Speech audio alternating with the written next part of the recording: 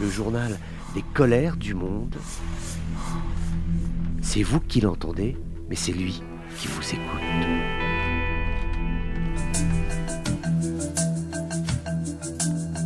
Bonjour à tous, bienvenue dans ces colères du monde, stupeur et tristesse en apprenant que 2 journalistes ont été tués. Cela s'est passé au Liban, 2 journalistes appartenant à la chaîne de télévision pro-iranienne Mayadeen TV. Il y avait la correspondante Farah Omar et son cadreur Rabih Maamari. Ils ont été abattus par une frappe israélienne dans le cadre des bombardements et des tirs qui sont échangés entre les forces israéliennes et de l'autre côté de la frontière entre les forces du Hezbollah. Ces 2 journalistes couvraient ces événements douloureux. Alors, il est extrêmement difficile en ce moment d'avoir une évaluation précise du nombre de pertes, mais a priori, ce serait entre 30 et 40 journalistes qui auraient perdu la vie depuis le début de la guerre de Gaza. C'est un chiffre absolument colossal, entre 30 et 40 journalistes tués. C'est vraisemblablement le triste, le sinistre, le regrettable record du monde. Autant de journalistes tués en si peu de temps. C'est tout à fait effroyable et cela dit combien il est extrêmement difficile de faire son métier. C'est vrai en plus que la situation géographique de Gaza n'aide pas puisque c'est un territoire qui est tout à fait petit, c'est une enclave.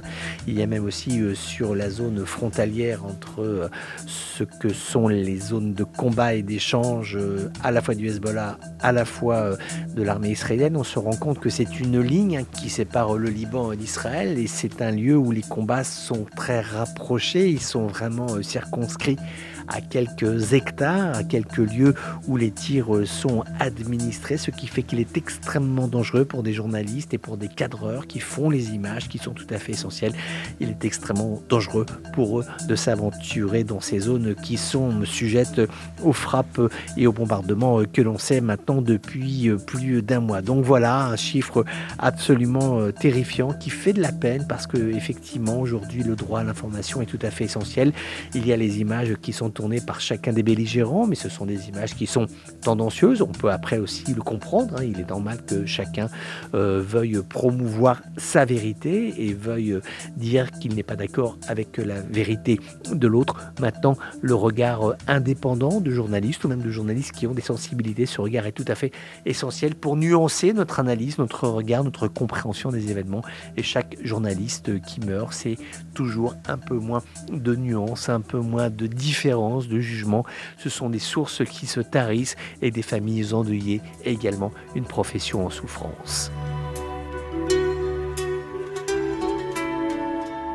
Voilà, c'était les colères du monde d'un jour comme les autres, mais qui n'étaient pas tout à fait comme les autres.